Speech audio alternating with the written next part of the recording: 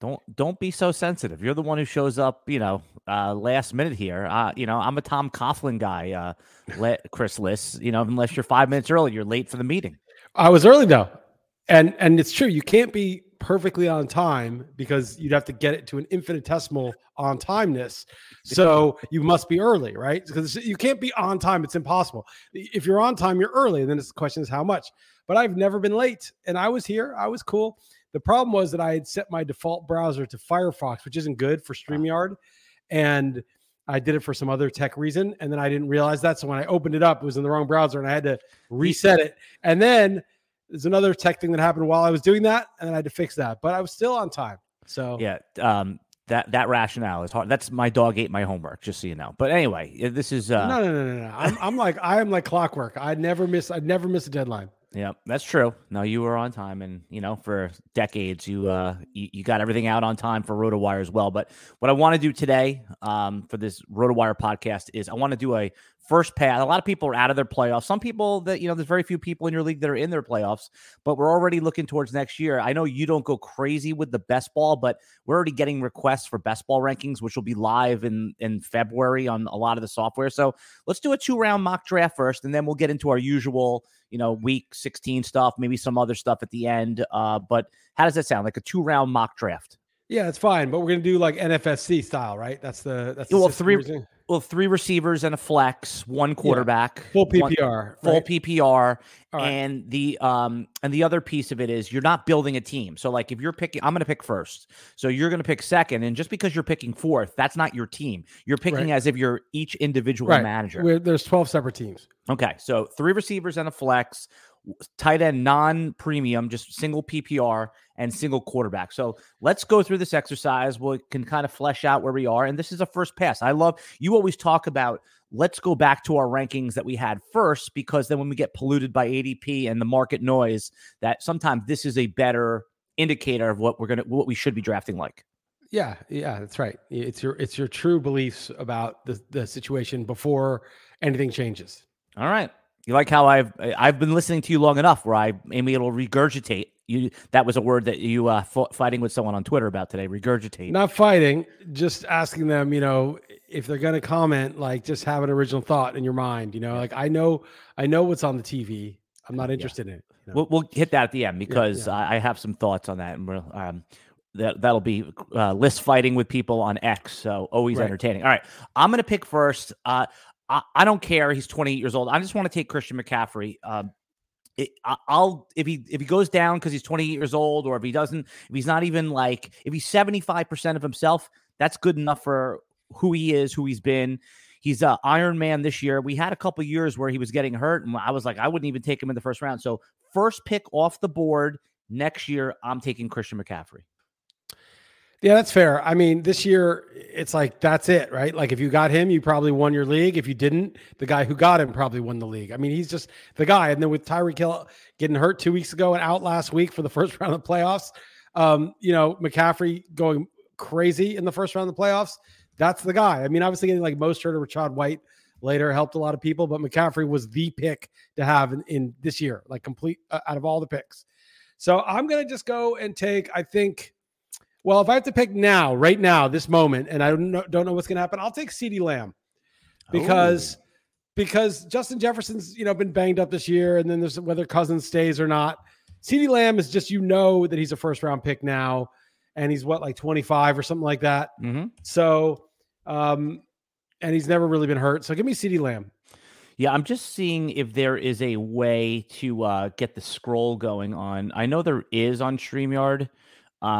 Just give me 1 second here. By the way, in the comments, what do you think about that CeeDee Lamb pick? If you have any disagreement or where do you think CeeDee Lamb should go, we want to hear about that. Okay, I think I have this figured out here. I was just killing time. So let's go. Tell me if you think this is a useful thing for the people watching on the screen. You like this? Yeah, it's good. Yeah, let's take CeeDee Lamb second. That's right. Okay. All right. I'm going to assume Kirk Cousins comes back. You can't. Well, that's what I'm saying. This is my pick. Oh, so right. I'm going to pick whoever you want. If we're picking right now, in your mind, right? But he may not. He may not. But with Addison and Jefferson, he probably will come back. Yes, and even if he's coming back and Hawkinson, I mean, that's a pretty good setup for him. There you go. And even if it's like week 6, he's coming back. Week 7, Nick Mullins obviously is fine, right? Or whoever the next Nick Mullins is. They're going to find someone like that to bridge, as long as it's not like Mitch Trubisky. Like, what would be a situation in Minnesota where you would just be like, oh my God, I can't take Jefferson in the top 3? Yeah, it would be Trubisky, Mason Rudolph. It doesn't really matter. The Steelers have both of them, but someone who's beneath the threshold. You know, even if it was like Tyrod Taylor or something like that is good enough. Yes. Okay. So I'm going to assume, if we're drafting today, that the Vikings see the upside here of solidifying quarterback. I like their coach enough to know he was a ex-quarterback himself. So Justin Jefferson, for me, I'm taking at pick 2. At 3. Pick 3. You're up on the clock at pick 4. Yeah, I will take Tyreek. I mean, you know, he's a year older, but obviously he didn't slow down this year. And the guys who are like 5'10", 185 are usually good into their early 30s. You know, it's the big guys who get kind of too much, they get too banged up. So give me Tyreek Hill at 4. Yeah, I think that's a good pick there. And by the way, in a lot of drafts, Tyreek Hill is going to go number 1 overall.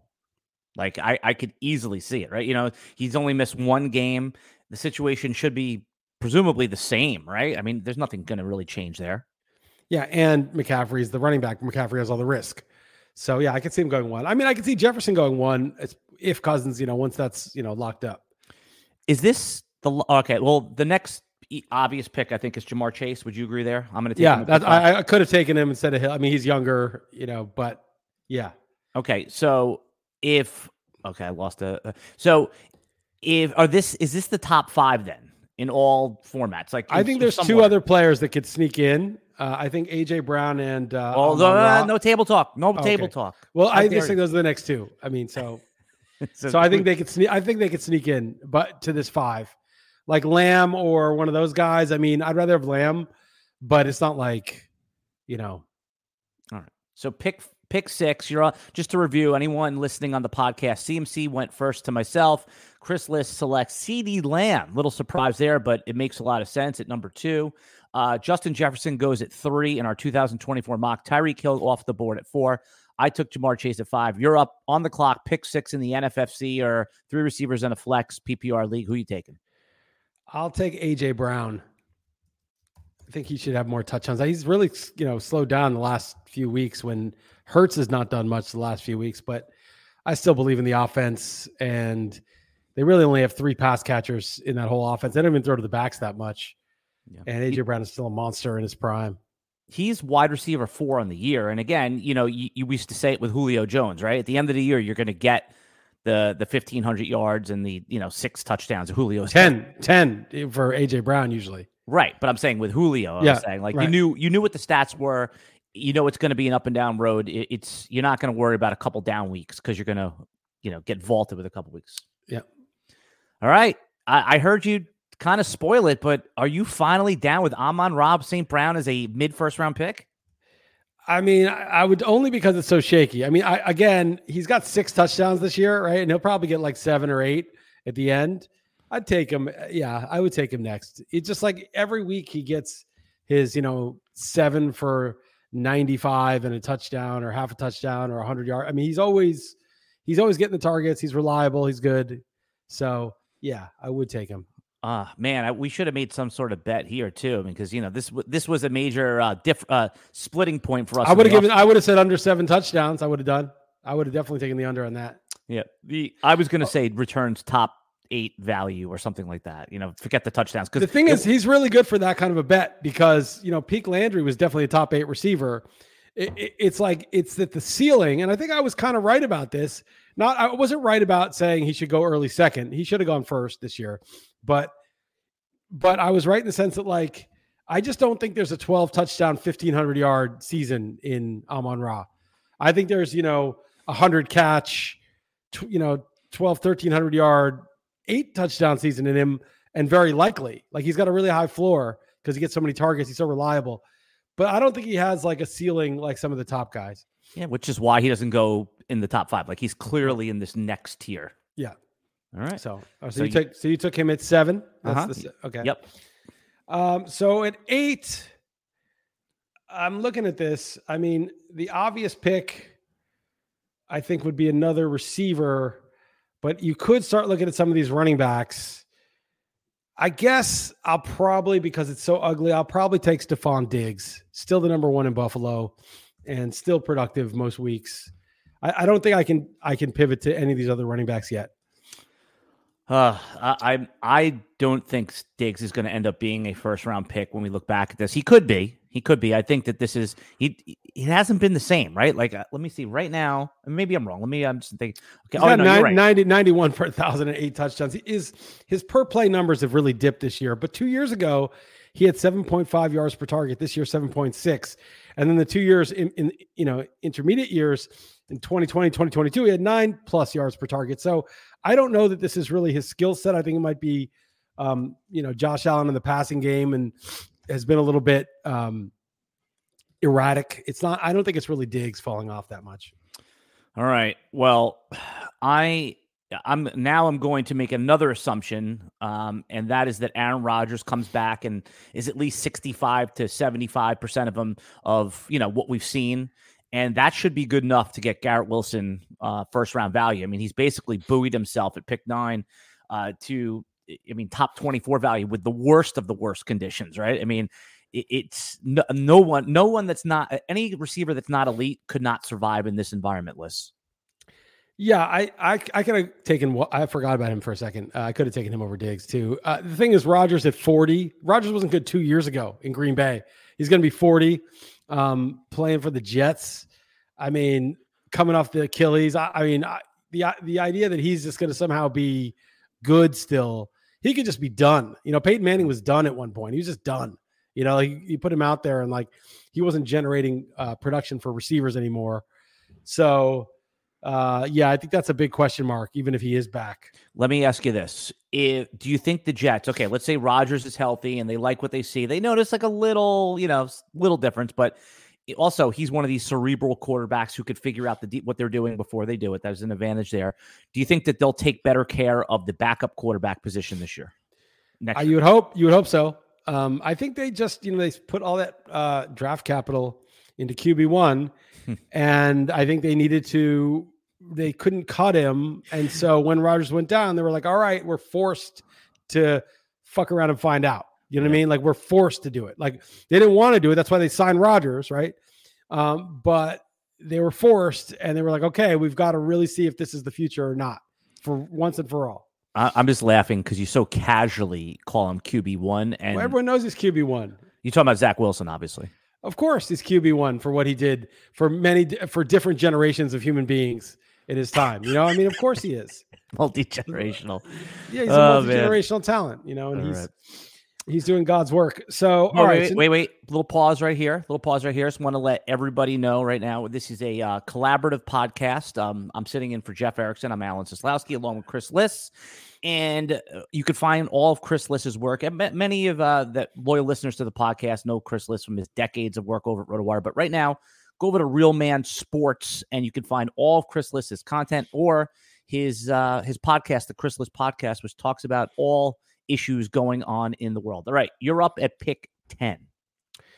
Yeah, I think I'm going to pivot to a running back, and I haven't looked into it that deeply, but I think I'm just going to take Bijan Robinson. I feel like a lot of times the rookie gets this bullshit treatment. Adrian Peterson shared carries with Chester Taylor for the Vikings. They always are just like, okay, let's give this guy, Jonathan Taylor. It took him till the end of his rookie season to kind of turn it on. His second year was when he, blew it out of the water. So give me Bijan Robinson at number 10. Arthur Smith may not even be around next year. If he is, he may, just sort of need to build around Robinson again. So give me Bijan Robinson. If Arthur Smith is there, would that maybe back you away from Bijan a little bit, or you'd still go in? Probably still go in. He's been pretty stubborn this year, like what he did this week and losing the game. But especially they'll have a better quarterback. Desmond Ridder is just, the nut low pretty much for a starting quarterback. And what's the name? Taylor Heineke is not the answer. So they will have another quarterback next year, I'm pretty sure. And so the offense itself will be better. The offensive line is good. And they have weapons. And I think Bijan will be, once the things start flowing, I think it'll be obvious to use him. And he could easily be the 1.1. He could be the guy that you're like, oh, man, I took McCaffrey at 1-1, but Bijan just destroyed him. And that's so easy to see next year.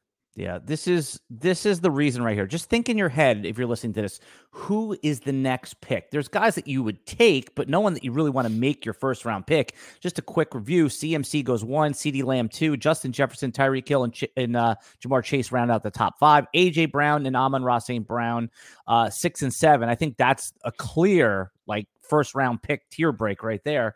Then you have Stephon Diggs. I took Garrett Wilson, and then List takes Bijan Robinson at pick 11. If I'm going to take a running back, I want a workhorse with a little bit more certainty, or I just want steady Eddie at wide receiver. I mean, this is where last year I was comfortable taking Amon-Ra St. Brown, right? You made the perfect comparison to Jarvis Landry. If everything stays the same, I'm just going to take Travis Etienne. I mean, it's not.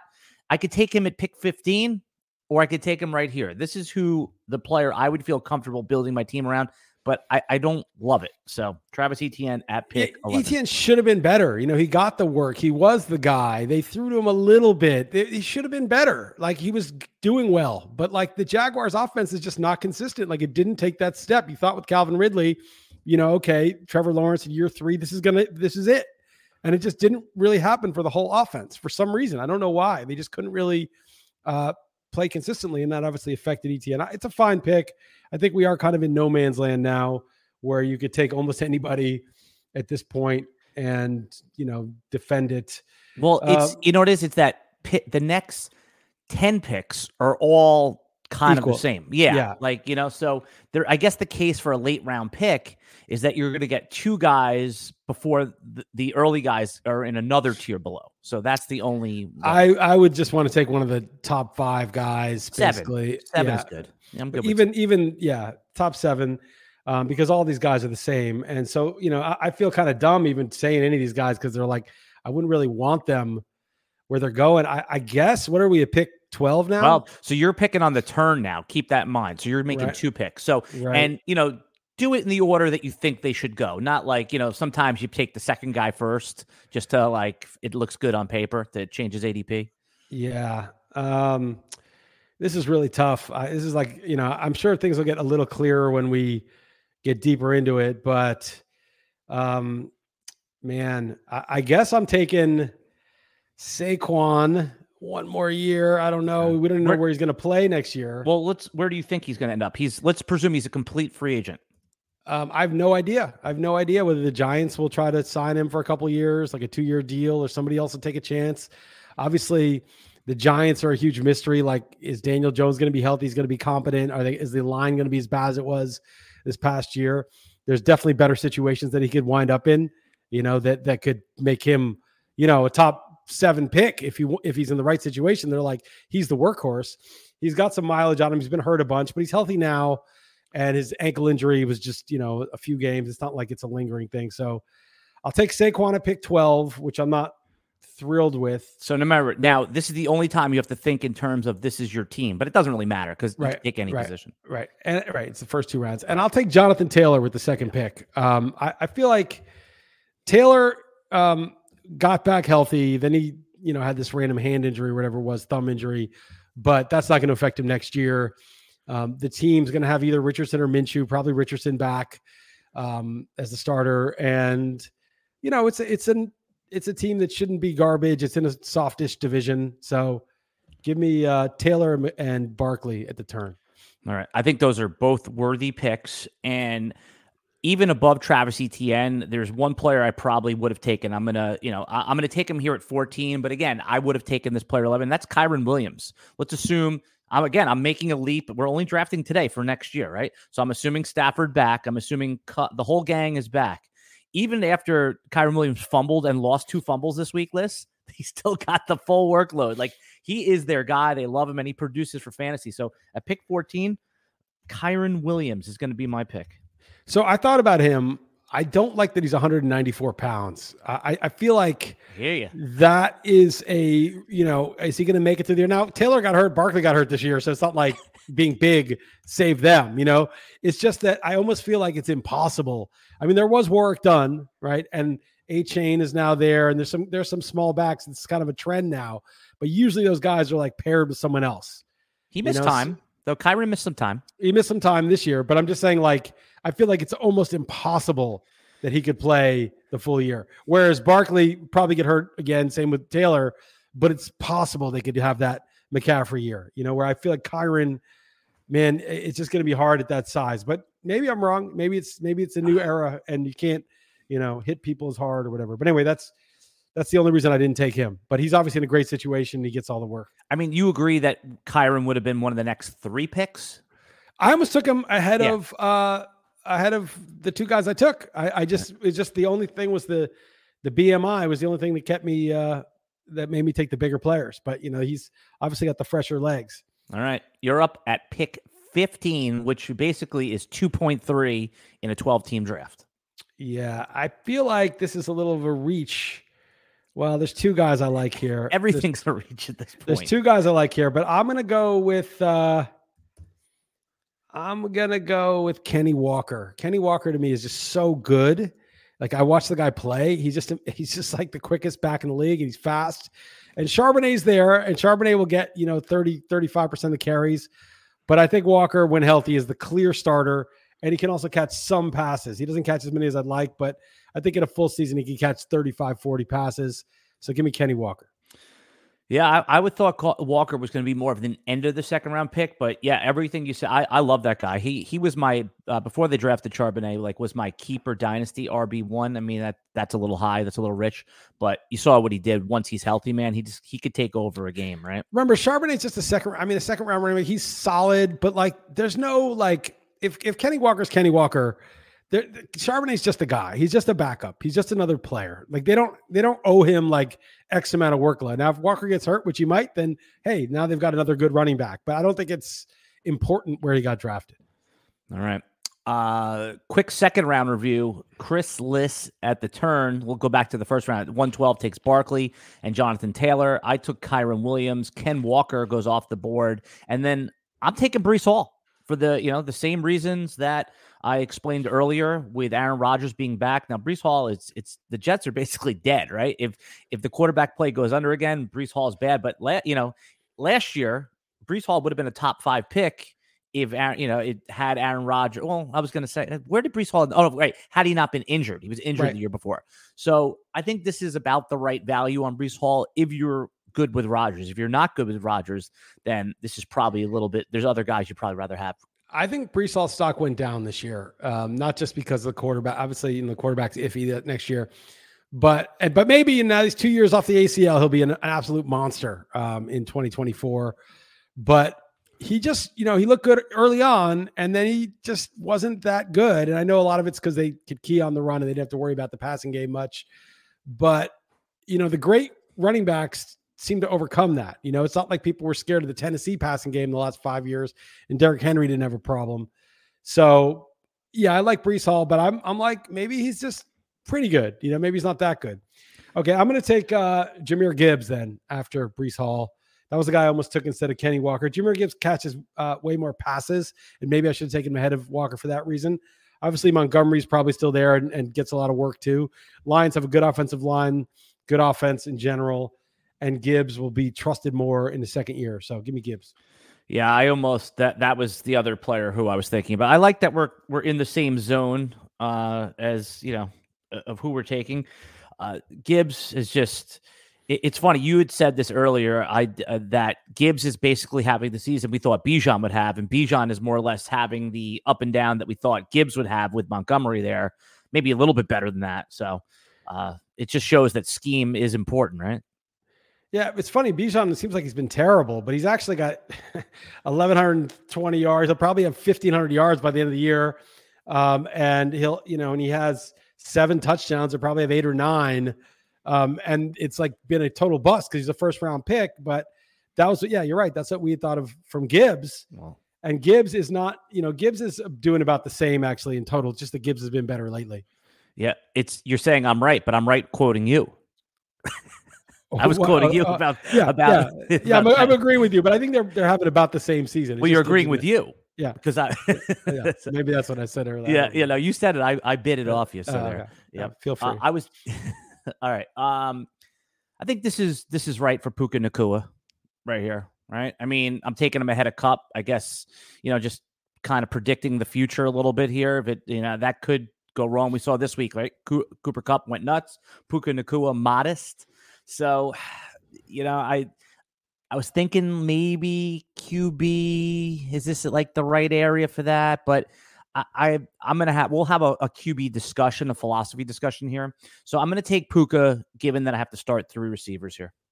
Yeah, that's fine. I looked at him. I mean, he's the young receiver who's good, right? And that's the difference. You know that he's not going to get worse just from time itself, right? And the older guys, the Keenan Allens, like, you don't know. That could be it for Keenan Allen. I mean, he could go downhill. And you could take Keenan Allen here, but I'm going to take Devonta Smith. He's been kind of disappointing, but like you look at the numbers and he's got 74, 957, and 6. He's going to end up with, 88, 1150, and 7 or 8. And, that's a second round receiver who's, 24 or whatever, how old he is. So give me Devonta Smith. All right. It's, if you notice so far, that there's been no quarterbacks, no tight ends. And yesterday when we were doing the radio show, I was talking to Nick and we were kind of going over who do you think is tight end 1. We were trying to rank the tight ends for next year. And I said, the ranking almost doesn't matter. It's that these guys probably won't get taken in the first 30 picks this year. Right. I mean, definitely not the first 25 picks, in my opinion, in some sort of premium format, maybe. But I think that's the difference, is that we always say every year that tight end is deep, but this year it really does look deep. So it's not that we're pushing the top up. We're just sliding the whole group down. Yeah. There's no one that jumps out really. I mean, Laporta, McBride, Laporta. I think Laporta's got to be the first tight end though. But I mean, that's not even, to me, that's like lock button right now. Because he was a rookie and they don't do anything. And now in the second year, he could be Pete Kelsey next year. I mean, as soon as next year, it's possible. So yeah, but so it's Laporta. Like if you were just like top of the head, we'll get into it after this. But it's an interesting conversation, right? You haven't even thought about QB or tight end yet, right? Like, no, I'm not going to take QB. I mean, it worked out for me. I got Prescott and Purdy in my prime time. I mean, I'm not going to spend up for that. I still think like the long-term strategy of waiting on QB is still correct because, and this is just obvious, it's just the fact of football that only so many running backs and wide receivers get, 250 plus carries and 50 targets for the running back, or 70 targets for the running back, and for the receiver 130, 150 targets. Only so many get those opportunities. So you've got to get the ones that get the opportunities, because you can't produce without opportunities. Now you can get lucky and find Nacua or somebody who ends up, or Kyron Williams, but in terms of your draft, the guys that are getting opportunities, those are the scarce commodities. Now, the thing about like to get Josh Allen or Jalen Hurts or whatever, it's like there's going to be lots of quarterbacks like Dak who get just as many passing attempts as those guys, if not more, in the 10th round. So, there's no opportunity scarcity at the quarterback position. And so you just have to find somebody who's pretty good 10 rounds later. And I just think that's always going to be the strategy unless Hurts was like putting up Mahomes circa 2018 passing numbers with the 14 rushing touchdowns, then you get a unicorn that you take. But I don't really see anybody like that. Josh Allen is close, but I don't see like a Lamar Jackson, if he's still getting 12 touchdowns rushing, but he's not that anymore. And he had 35 passing touchdowns 2019. I don't see anyone like that. So I'm pretty much like, if one of those quarterbacks drops to the 4th round, okay, great. They're not going to, and I'll just let someone else pay for them. Well, they might this year, right? You're going to the earliest. I can't imagine taking like Patrick Mahomes or Hurts or Allen at the end of round 3 when I could just hit Lamar, Dak, CJ Stroud, any of those guys in round 5. Mahomes is not even getting in the first 5 rounds unless they get another receiver, because Kelsey's going to be 35, and they don't. Rashee Rice is the best they can do. I mean, you can't take Mahomes with that crew. Out before, I wouldn't even take him till 5 or 6, because I don't see like why he's better than Dak, why he's better than as a fantasy quarterback. Obviously, real life he's better. There's just no reason to do it. Yeah, in like the dynasty superflex leagues I play, and the reason why I still advocate for Mahomes as the number 1 overall player to pick is because even in a down year, he's like QB6, right? I mean, that's the reason. He's just superflex is different though, because floor matters, but his ceiling right now is not that high. I mean, it's just not. I mean, there's who's going to make a play for him? I mean, everything's going to be short screens and trick plays and misdirections and shovel passes. No one's going to get down the field. Right. I mean, it's just so crazy how the pendulum goes back and forth. Like all the quarterbacks got pushed up. You had to take Justin Herbert in round 4. Now he's going to be like round 8. They were taking an injured Burrow in round the 3-4 turn. And I was like, what are you doing? I mean, like he's hurt and it's just Burrow. He's not like, peak Peyton Manning. It was really weird. That was a mistake. Well, obviously Allen and Hurts have panned out. Hurts with those stupid, 1-yard touchdowns has really saved him. Cause otherwise, he's nothing special. But I think it was a wait on QB year. But the problem is that, if you got Hurts or Allen, you're like, well, who did I miss out on? Devontae Adams, who did I miss out? Or, who did I miss out on? Jalen Waddle. I mean, it wasn't killing you to miss those guys anyway. Yeah, but you're right. Unless you landed on the right one. I mean, there was players in that range. I mean, Alvin Kamara was like a 3rd or 4th round pick if you paid up. No, he wasn't. He was like a 6th round pick, 7th. Well, as it got down to the 3-game suspension, he moved up a drop. But you're right. You're absolutely right. I mean, this was the weirdest year I've ever seen for fantasy football because it really didn't. McCaffrey mattered and Tyreek Hill mattered, and that was it. Okay, and then after that, I mean, CeeDee Lamb was a good pick at the end of the first, but after that, it was like, oh, did you get Rachaad White and Raheem Mostert in round 6 and 10? Did you get Kamara in 7? I mean, it's like so rare that 3 players outside of the top 5 rounds are carrying your league for you. I got it. I have the answer, and he's my next pick anyway. In round 3, if you took one of the elite quarterbacks, you missed out on Keenan Allen. He is a league winner. Not last week, but at least he was out. He didn't go in your lineup and get a 0. So I'm going to take him at pick 20. That's the guy that you missed out on. Yeah, that was a guy in round 3 that, or round 2 in some cases but usually round 3 that panned out pretty big this year. Debo was another round 3 guy that panned out. Yeah, I mean more late, but the thing is I've just never seen. And then Kyren Williams and Nacua were pickups. That's really rare that a pickup that free agent guys would do that well, especially on the same team. So it was in Stroud. There's always a QB that comes out of nowhere. Running backs though are pickups and win the league type guys. That happens every year. Usually it's for 3 weeks. It's like in the playoffs, CJ Anderson or Arian Foster or somebody goes nuts in the playoffs, but it's rare that a guy that you pick up from running backs. It was who's that little guy? Justin Forsett. Yeah, but he didn't win you the league. He was solid. He was an every week starter. Yeah, there was another guy.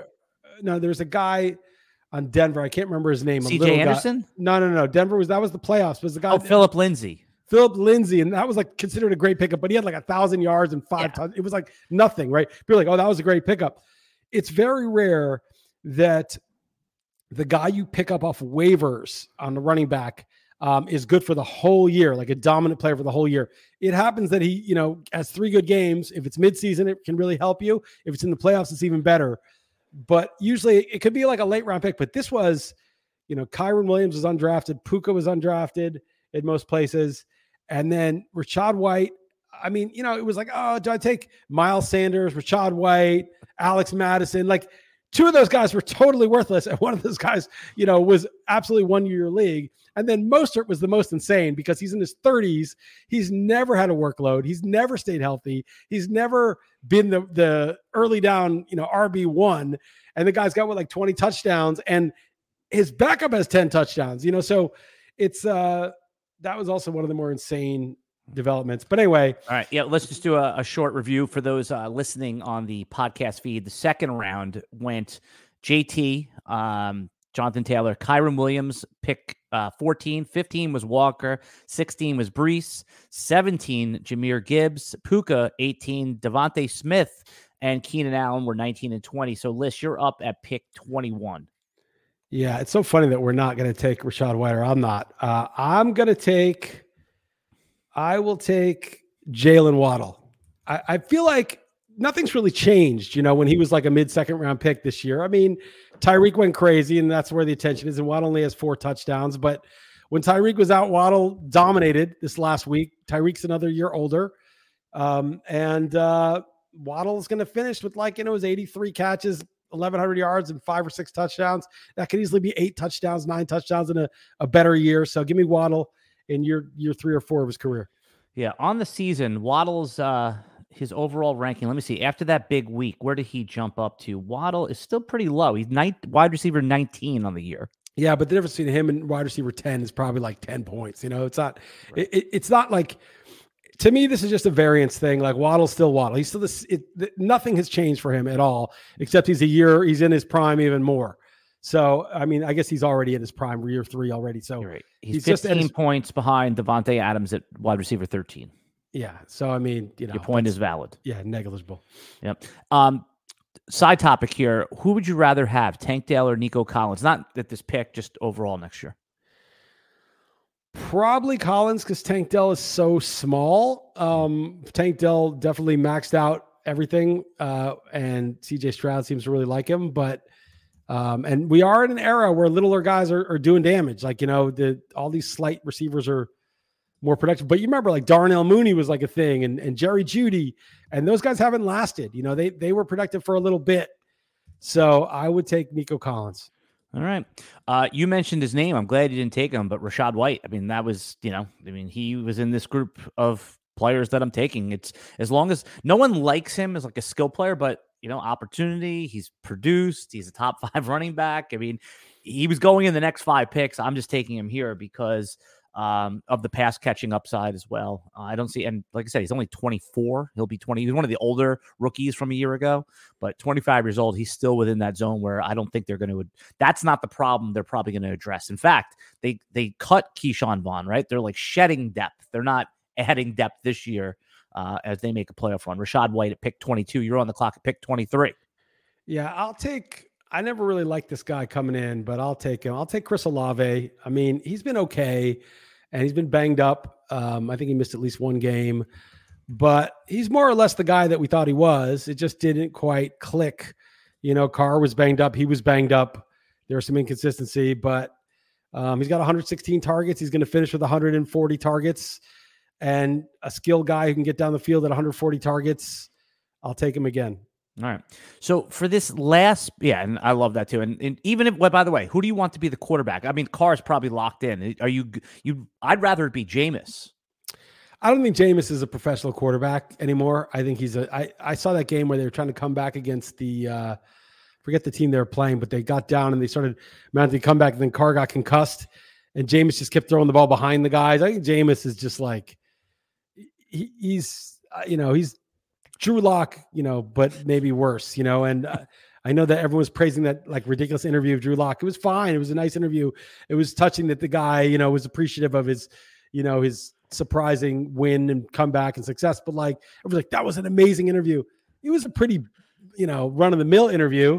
People are just so used to like, crap that was considered like some work of art. But I was happy for Drew Lock. But I think Jameis is basically, Drew Lock at this point at best, and I know Drew Lock just had a good game. I'm laughing my ass off here because I love that you point out the absurdity of all the people who they celebrate these NLM things all the time. It's so embarrassing. It's like everything's signaling, like nothing's real. Like if somebody makes like an amazing play, like that T. Higgins touchdown where he like swiped, okay, like that was really cool. That was a really incredible play. He outleapt the DB, swiped his hand back for the touchdown in a close game. That was a big deal.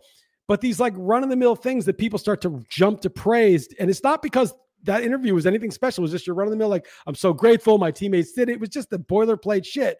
But he was clearly like, you could tell he was clearly like, excited about what happened. But they run to praise it because it's all signaling. It's not about the thing that happened. It's about how do you look praising the correct thing. And I was just so curious. I was like, I listened to the interview because I was like, this is an amazing post-game interview. And I was like, it's okay. It was fine. I just didn't get it. But it makes a lot more sense when you explain it in terms of, I don't know, it's not about the interview. It's about how the person praising the interview comes off to his audience on social media. Oh, I'm deep breathing because it is true. A lot of that, and social media has only amplified that. All right. I'm going to make the next 2 picks and then, we'll close this thing up, but I'm just curious before I do. Let's say you or me and you have Christian McCaffrey as your number 1 overall player. You're on the turn here. Who are the 2 players you would pick? Now, I want you to think in terms of you took McCaffrey. Let's see if my strategy of taking a running back over a receiver pans out, and then I'll make the real picks. Yeah. it's pretty ugly here. I might take Metcalf, even though I'm a little soured on him with one of them. They just throw to him a lot, and Get 2 picks. I might take Metcalf with one, and then with my second pick, man, I can't take A-Chain here. That's like the really aggressive pick. And especially since you have McCaffrey, you definitely don't need that there. Well, I don't think it matters. I mean, I think if you have two, really good running backs, that's really good too. But I guess I'm taking. I guess I'll take Metcalf. I hate that pick, by the way. You hate Metcalf, but I mean, he's going to get his 135 targets, I think. Or you just think Njigba's going to just cut in? I think Lockett will be the guy that's gone or not. Well, he's under contract one more year. They can't get rid of him this year. I mean, they can. But he'll be the guy that gets phased out in terms of like his role. All right. While you're thinking it through, I was thinking Cooper Kupp, Michael Pittman, those guys. Yeah, Pittman's probably a good pick because there's really wide receiver 10 on the year. Yeah, and there's no one else there. I mean, Alec Pierce makes plays, but they don't like to target him. Josh Downs DJ Moore's possibility, right? But they might have a rookie quarterback. I just hate Chicago for pass catchers. It's just I guess Brandon Marshall and Alshon Jeffrey that one year with Cutler did well. Yeah, maybe Kupp, but Kupp just seems like he's on the way out. Maybe 27 points in your fantasy league this week. He got me moved me on to the next round in a big league. Yeah. He gets hurt a lot and he's older and Nakua's there now. Right. Maybe Pittman. So you on Pittman Metcalf is what you're doing. Yeah. The other guy I was looking at was Devontae Adams. Yeah. I mean, he hasn't retired yet. I mean, he's still monstrous early in the season. What if he ends up as a Jet, right? The Jets have talked about they want to get him. Does Garrett Wilson's ADP of pick 10, whatever it is, hold? Oh, that's dead. No. If they get Adams, Garrett Wilson is like in the Jalen Waddle territory. I mean, that's Devonta Smith, right? Because now you've got, the alpha. And even if Adams has lost a step, by next year, he's still going to be the alpha of Aaron Rodgers, the quarterback. Aaron Rodgers is so loyal to his guys, right? That Devonta Adams is like quintessentially his guy. He's like the Jordy Nelson. And so like he's going to get Devonta Adams 160 targets. So I think if Adams went to the Jets, there's a case for Adams in the first round still, even at this age. Yep, totally agree on that. So I was thinking Pittman. This is where I was maybe throwing around the Sam Laporta pick. But, I mean, you could, if you really feel strongly about Josh Allen, probably not there for all the reasons you already said. I would go Adams, actually. I would go Adams over Olave, now that I think about it, because... Well, that was 2 picks ago. Yeah, right. But I'm saying, like, I think the ceiling for Adams is still pretty high. He might be too old, but if he goes to Rodgers, I think he's getting 160 targets, and a lot of them are going to be inside the 10-yard line. All right. So do you think Deebo Samuel, if they have the same setup, is in this? No. The problem with Deebo's a really good player, but Deebo, you know how many catches Deebo has this year? How many catches? Don't look it up. Because you said it like that. All right. So I'm not trying to yuck your yum. I'm going to say it's low. I'm going to say 60 catches. 60. Okay. It's 49 catches. Okay. And I was thinking like, because in your mind, it's like 70, right? Right. He's got 49 catches. And the only reason Deebo is even in this conversation in this first couple of rounds is because he has 5 rushing touchdowns. Okay. So he has 11 touchdowns total, which is very good. And this 172 rushing yards then gives him, instead of 787, he's at 887 and 70, he's about 950. Okay. But he's only got 49 catches. Now in a PPR league, he's just never going to get 80 catches, Deebo, in that offense. And so, he may always get 5 rushing touchdowns, and that's going to be significant, but it's just a hard path.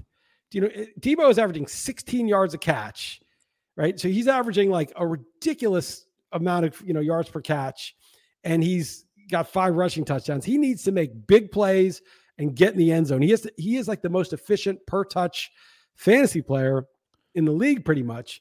And without that, he's like Devin A-Chain level efficiency. And he's done it before, so it's not a total fluke. I mean, he's that kind of player, but it's just a high degree of difficulty. If he loses even half a step, plays through even a minor injury, he's at big risk with the volume that he gets. All right. A quick break for the listening audience, and we'll be back right after this. And we're back doing our 2024 top 24 rankings. I'm here with Chris Liss. I'm Alan Seslowski. All of Chris Liss's content can be found over at realmansports.com, or of course the Chris Liss podcast, where he talks about all different social issues going on in the world. We're rounding out our conversation here about the top 24. Neither of us have taken a tight end. So let's just go through who are the top in any order. Let's just tier them. Who are the top 5 tight ends you think for 2024? I mean, we agreed on Sam Laporta is one, not necessarily the ranking, but he's probably our top guy. Is it Hockenson? Is it Travis Kelce still at 35, still in that top 5? List that top 5 down. So I think there's a top 5 with a 6th guy that could be, but I think it's more speculative. I think there's a clear top 5, which is Laporta, Hockenson, Kelce, Kittle, McBride. Okay, I think that's the top 5. And I think Kincaid is like, you could say he's going to take the step. He's going to be the number 2 there to Diggs in his year 2 as a tight end. He showed already that he's reliable. He can catch. Healthy Andrews. Oh, I forgot about Andrews. He's just been banged up and he's older now. He's 28. Yeah, it's young for a tight end, actually. Yeah, I guess you got to throw in Andrews. So there's a top 6, and then Kincaid would be, sort of the 7th if he takes the leap, but it's speculative. I'm not big on Goddard. I think Ferguson's just okay. Schultz, is fine, but nothing special. Ingram. Can I offer one more guy? Yeah. From week 7 to 15 this year, the tight end one is David Njoku. Yeah. And he's, he could be it. Tight end one list. He's also he's 4th or 5th in targets on the year in tight end. So he gets a lot of looks. There's not any depth at that receiver spot. It's older Amari Cooper. It's Elijah Moore, who's never really panned out completely. And it's Njoku. That's it. Right. And, we might have to massage the rankings a bit if Deshaun Watson comes back and move Njoku up. So I think that's good. I like Freiermuth still. I mean, I think Pittsburgh's, got to get the quarterback sorted, but Freiermuth was hurt. He came back, had a monster game. That's a guy I would take in the 13th round all day next year.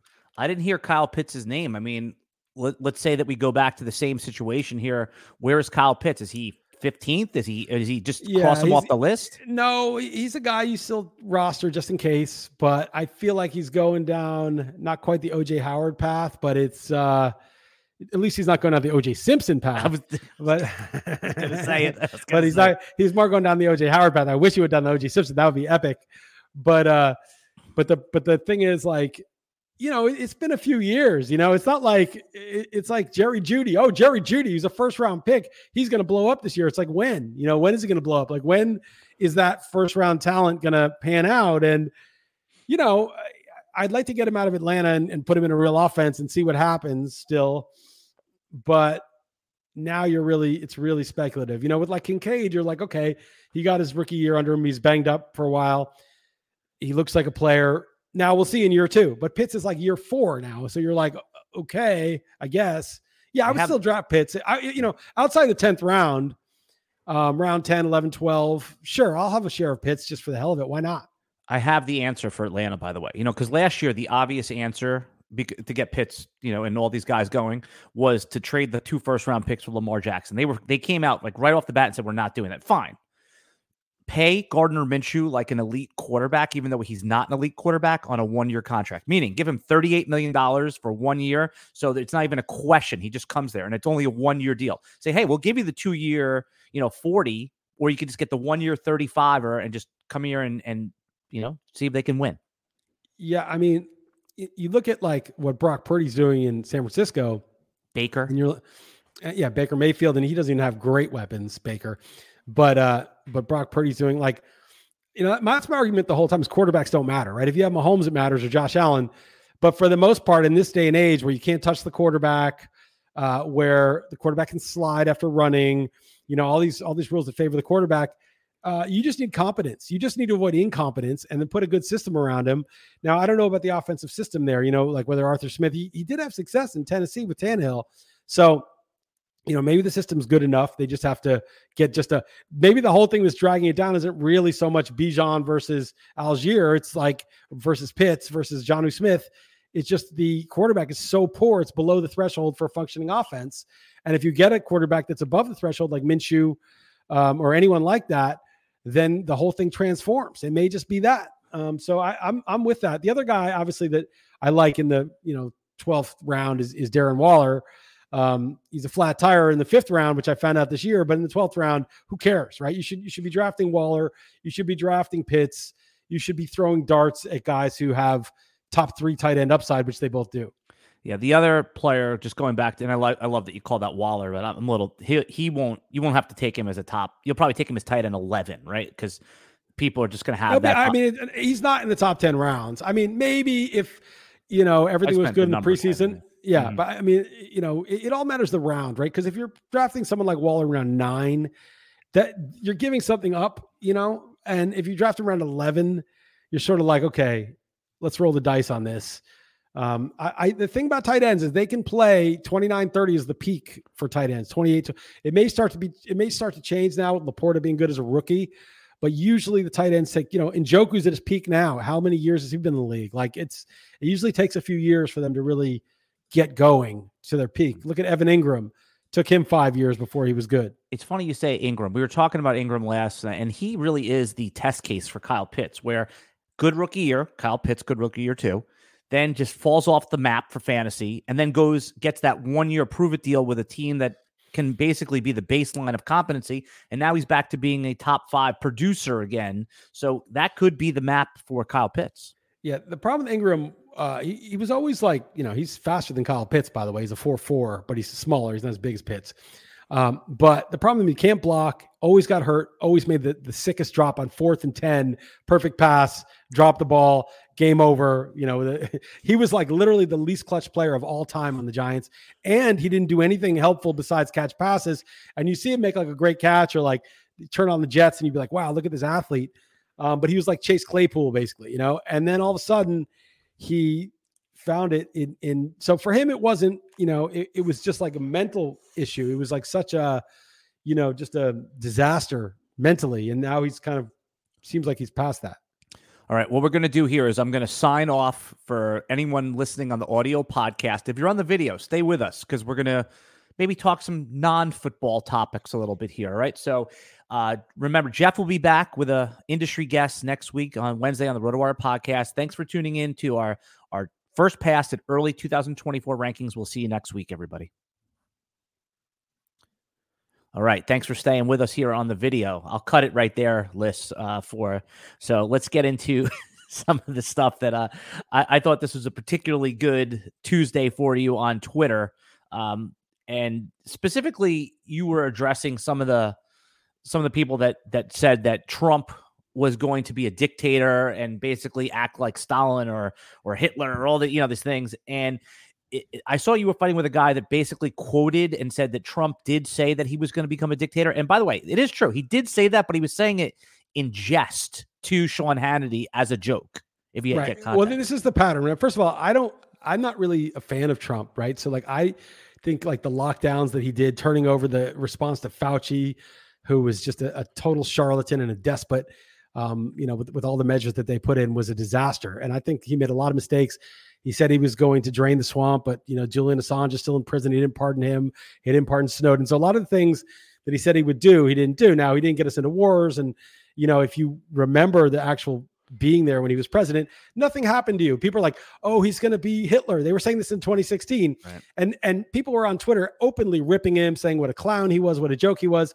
And none of those people got in any trouble at all. In fact, they probably got promoted at their job because everybody at their job was trained to say that by the corporate media, and every, right-thinking person was like Orange Man bad. So not only was he not a dictator, a fascist dictator, he wasn't even dangerous to you at all. Nobody got in any trouble, right? There was the only thing that people say, well, what about January 6th, the insurrection, the greatest threat to our democracy of all time? Oh, you mean those guys with clogged arteries, like traipsing around the Capitol that they were let into and didn't harm anybody, and one of them got shot by a Capitol police officer, and that's the only person harmed that day? Is that what you're talking about? That kind of insurrection with those unarmed people walking around with doing no damage? Oh, yeah, that was very scary. I was terrified. I'm still traumatized. The idea that but what about that? It's like, no, nothing happened to you. You were at your house watching that on TV, being told how scary it was, but nothing happened to you. Nothing happened to change anything. They accomplished nothing except getting, very unjustly and draconianly punished for, what should have been minor trespassing. And they're treated like they were terrorists. So So that was the only, thing that they're hanging their hat on. It was ridiculous. So we've lived through a Trump presidency, and it was like a nothing burger. It was nothing. And I just want to underline again. You were not a fan of Trump. You were I don't like Trump. You're just making a commentary on what you've observed on social media. I'm from both sides. They're both like extreme viewpoints. Well, my only point is there is an obvious operation underway where they're trying to make people very terrified that if Trump gets elected, it's going to be Hitler. Okay. But they did that in 2016. And the same people who told you that, and then it totally wasn't the case because you lived it. Are you going to believe your experience of being in the US during his presidency, where you actually nothing happened to you at all and you were totally fine? Or are you going to believe the people that lied in 2016 and told you it'd be Hitler because they wanted their person to win? And now they're saying the exact same thing again, and yet you're believing them all over again over your own experience, over the evidence that you actually lived through. I mean, this is truly delusional. And these people are like calling me a conspiracy theorist. I'm not theorizing. I'm actually telling you about evidence, about experience that you had and I both had, and nothing happened to either of us. Nothing happened. Say anything you want about Trump. Nothing happened to you. And now you're theorizing that, but this time he's going to turn into Hitler, even though they said he was going to and he didn't. This is the time. You are the one in a crazy conspiracy theory, not me. I'm just simply going by like the obvious evidence that was in front of everybody's face. And he did do some stupid things. Like the lockdowns were really bad, but you supported those, by the way, fearful person that you are. You liked the lockdowns. You wanted everyone to have to mask and take medicine against their will. So his worst thing that he did, that was actually something you supported. So, right. So don't, you can't use that as the thing. I mean, for me, that's a reason I wouldn't vote for him, because that was a catastrophic decision that he made, and I wouldn't vote for him for that reason. But for you, that's what you liked. So I don't see why that's making you afraid. So these people they're so brainwashed because the new messages make these people afraid. Now in Colorado, they just knocked him off the ballot, which is really stupid because it's like, oh, the most popular front runner for president, we're going to say you're not allowed to vote for him. Oh, to save democracy. So in order to save democracy, they literally kicked the democratically most popular guy, according to the polls, off the ballot. This is like, we're in an inverse world, right? Where democracy is not letting you vote for the guy that not letting the population pick the guy they want to save democracy. How you're worried that he's going to overthrow democracy if he gets elected, but you're literally doing it now to prevent him from doing it, which is just a conspiracy theory on your part because you don't know what he's going to do. All you know is during his presidency, everything was cool. We weren't at war with Ukraine. We weren't trying to get Ukraine. I mean, we weren't in a proxy war in Ukraine. We weren't trying to get Ukraine to join NATO and provoke Russia. We weren't doing any of that shit. Why did Russia not invade Ukraine when he was president? Because he wasn't trying to push Ukraine into NATO at their border. He wasn't doing that. So they didn't have any reason to invade. So they didn't invade. None of the shit that's going down now happened when he was president. It was mostly peaceful. We weren't invading other countries. We weren't in proxy wars. And although he was far, far from an ideal president, it's way better than the disaster we have now with mandated medicine and, all these insane border policies and, people coming over the border, in millions at a time illegally, and nobody knows who's coming in. I mean, this is a catastrophic administration. This and Bush were the two worst in my lifetimes, and the fact that people are so afraid of Trump is just propaganda. I mean, you're literally if you're listening to this and you're like, oh, I'm really afraid he's going to take over. You have been brainwashed. Your brain has been hacked. All right, and one thing I was going to tell you, like when you do your Chrysalis podcast, sometimes I wish you would explain some of the things that you take for granted that you already know. Like when you talk about Trump being knocked off the ballot, just to explain to anyone who didn't see that Colorado took him off the ballot for some insurrection law, so he won't be on the ballot. Can people still write him in though? I don't know. I don't know what the rules are. I don't think that's going to hold up, so I don't think it really matters. But basically, like some Supreme Court in Colorado ruled based on the 14th Amendment, some very obscure thing, that there's some insurrection law, even though he's not been convicted of any crime of doing any of that stuff. This is just, accusation. There's no conviction of that. The thing that he's being tried for now is, some very ridiculous, like he misstated the value of Mar-a-Lago. Again, I'm not a fan of Trump. I'm just basically a fan of democracy and letting people actually choose who they want to vote for. And Trump may be a horrible second term. I don't think he had a great first term, to be honest. I think he really botched the COVID response, which was the biggest thing. But the things that I hear people saying and that I see in the media are it's just propaganda. It's absurd. Yep. And the fact that a court is literally subverting the democratic will of the people in advance in a state, which it won't stand. It's just going to make it worse. It's going to make it more popular.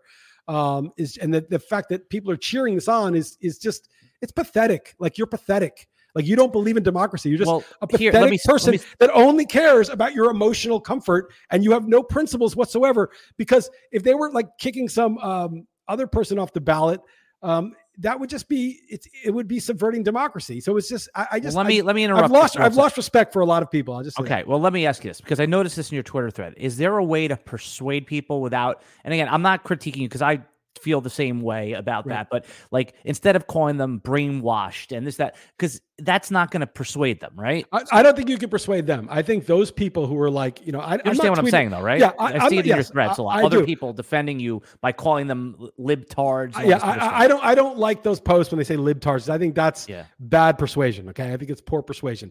But the people, so like, I'm not in other people's mentions like, you're a fucking idiot, blah, blah, blah. I don't do that. I just post what I want to say. And these people get my mentions. They stay in your lane, da, da, da, da, they come at me. Okay. So those people, right, those people are brainwashed because they're literally telling me that I should be scared from something they heard on their TV, some misquote, out of context quote. And I'll give you the other one that I'll tell you that Scott Adams always talks about this. And I don't love Scott Adams either, but he has one good point. Scott Adams is what, a hard right? No, he's not hard right. No, he's not. He's a cartoonist. He's the Dilbert guy. Okay. But he's right. Like, he makes good political commentary. Informed political commentary. Yeah, I don't love Scott Adams either. I have a lot of beefs with him. But he was the guy who said Trump was going to win in 2015. Everyone thought he was crazy. He was totally correct about that. Him and Ann Coulter were the only two that said it with absolute certainty. Right. And he was like, and he had good arguments and whatever. And everyone thought he was a crank, and he was totally right. But here's basically the thing. These people that are, believing this out of context spin that they're getting, they are brainwashed. Like, they literally are choosing to believe people who lied to them in 2016, and it wasn't how they said, again, over their own experience.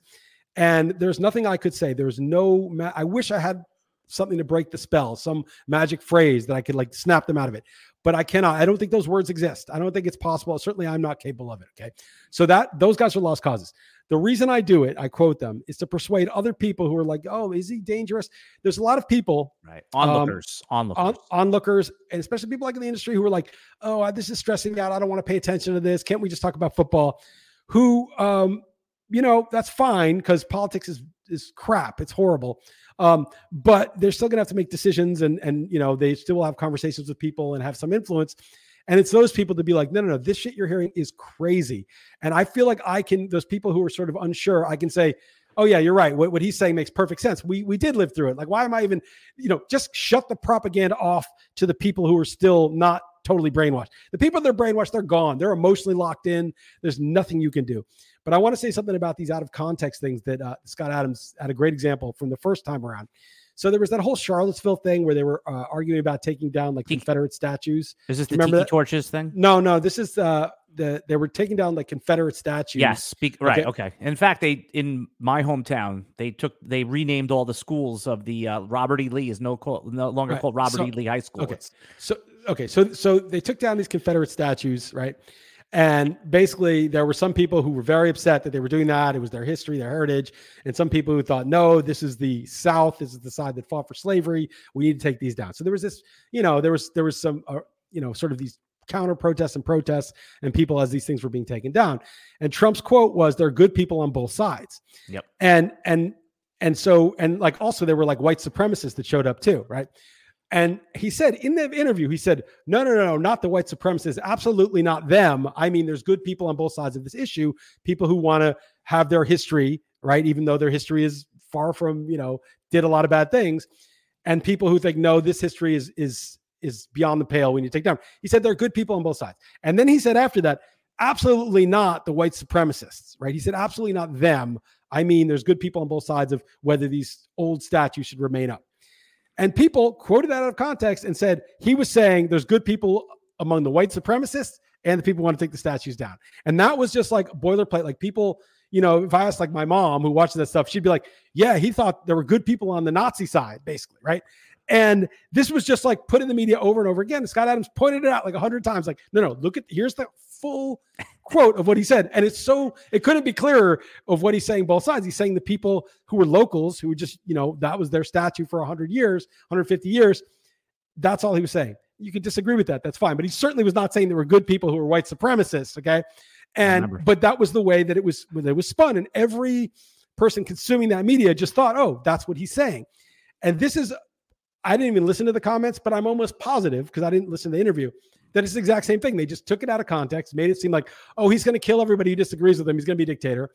And they just don't, put in the context or whatever. And the context, if you actually saw it, I'm sure, is that. And the reason I believe that is because I lived through his actual presidency where he didn't do any of that.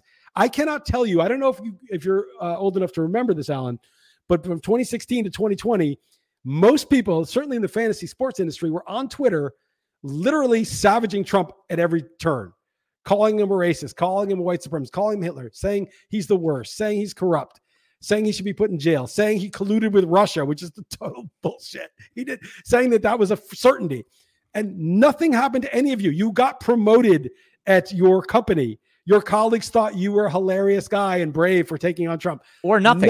It was like it was a non-event. You just said it and then you went on with your life. Well, you also fit in better with your social and professional circles. Wouldn't have happened in Nazi Germany in 1939, by the way. No, it wouldn't have happened in present-day North Korea. It wouldn't have happened in places where there were real dictators.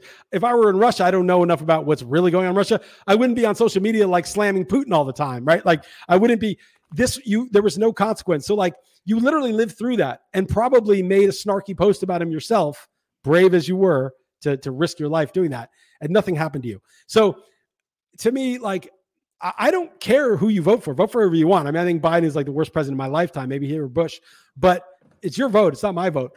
I'm just saying, like, I see people being absolutely brainwashed and propagandized, and I'm going to say something because it's a travesty. Like the state of the corporate media and the state of people's understanding of what's going on in the world is like, I think it's probably worse than it's ever been. I think that's fair. And for that, and if you want to hear more of Chris Liss every week, man, he puts out a great podcast talking about all this kind of stuff. Thank you. And by the way, I don't talk that much about politics. Like, I hate politics. This is more like an epistemic issue, like not updating your information, not, listening to liars who you already know, everything they've told you has been falsified, rather than your own experience. It's not really, I don't care. I'm not like, oh, vote for him. If I had to vote for somebody, it'd probably be RFK, but even him, I'm not really trusting. So don't worry. I don't care. I'm not like stumping for any of these people. I don't give a shit. I just don't want this current regime. I want anyone but, literally anyone but like the current sort of, in my opinion, just sort of like oligarchy regime that's like putting up some empty suit to like, military industrial pharmaceutical complex regime, whether it's like RFK or whoever it is, DeSantis, who might be that too. I don't know once they get elected, but I'm not into the politics that much.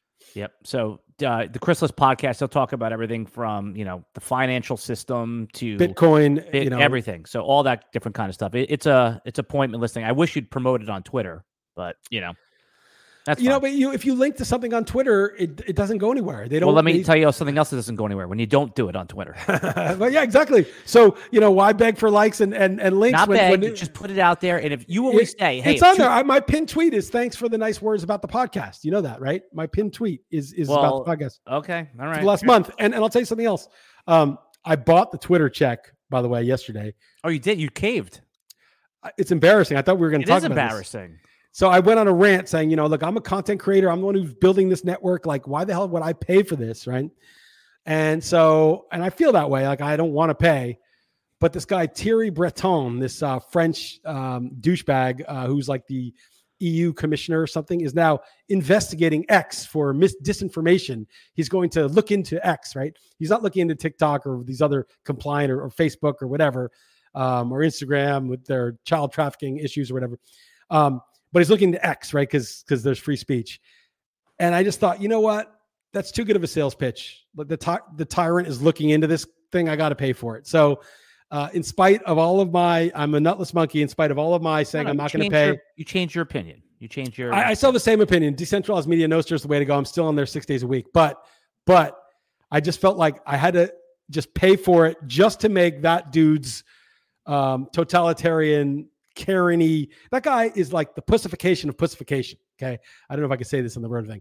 Well, remember, it's already, I'm going to cut the other part. So there's pussification. And then if you pussify that would represent this guy Terry. It's tree 3 pussification. It's to the pussification to the pussification power.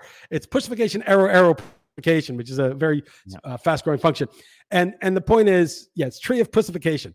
And the point is that this dude is like, oh, I'm going to shut down. I'm going to look, like, shut the fuck up. Like, you're just some unelected bureaucrat that everybody knows is full of shit, that wants to shut down free speech, because the EU cannot survive free speech. If people really knew what the EU was up to, it would collapse. Nobody would support it. It's probably worse than DC. It's probably even worse than DC.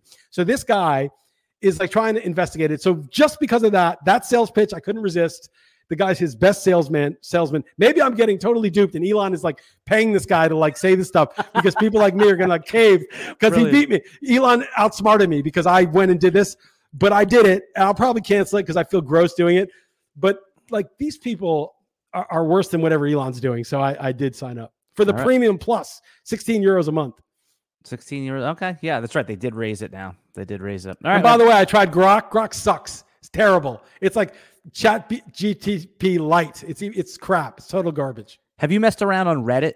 It's a lot of free speech over there on Reddit, and you also, it's like you earn your blue check by, you can't just like post on there, or you have to get in groups, and you get in groups by like making comments and contributing, and then you get like approved by the group. It's Reddit. I still think sounds like a nightmare. Sounds like a nightmare. No, Nostr's where it's at. Nostr's just you own your own content. You put it through the protocol. People see it. People can repost it. You can't stop anybody from saying anything. It's permissionless. It's open. It's totally open source. You can see it. There's many different clients to use. Nostr is the best. And the people on Nostr, they're a little bit like paranoid, I would say. Like, they're all anonymous handles and they're all, whatever, but very smart people and quality. And you don't get that sick feeling of like the algorithm making you angry or needing to keep scrolling endlessly. It's just a much more healthy feeling of using social media. So NOSTR is the protocol. There's different clients. Damus is good for Mac. Iris.to is good for web, and it's totally free, and you can start posting. It's to me, it's the future, and the future's coming sooner than people think. Chris Liss, Nostr shill. I am a Nostr shill. I really am, because it's not, no one owns it. It's like no one can pay you to promote it. Oh, by the way, you can pay. I get paid when I make a snarky post. I get paid very little because it's these sats, a few sats here and there, but it's real money. I've got like $6 worth now stored up. And I should be paying more other people, but I'm cheap, so I just keep it for myself. But I will pay some other people. But you just get paid in Bitcoin right away for a post that you make. It's amazing. It's not like a subscription and cutting up ad fees. It's literally just peer to peer. Like, oh, I like what you said. Here's 10 cents. Here's 20 cents. It's really good. All right, we'll be back next week with another podcast, talking some football, talking some other stuff. Thanks for tuning in, everybody, and have good luck in the fantasy semifinals if you made it.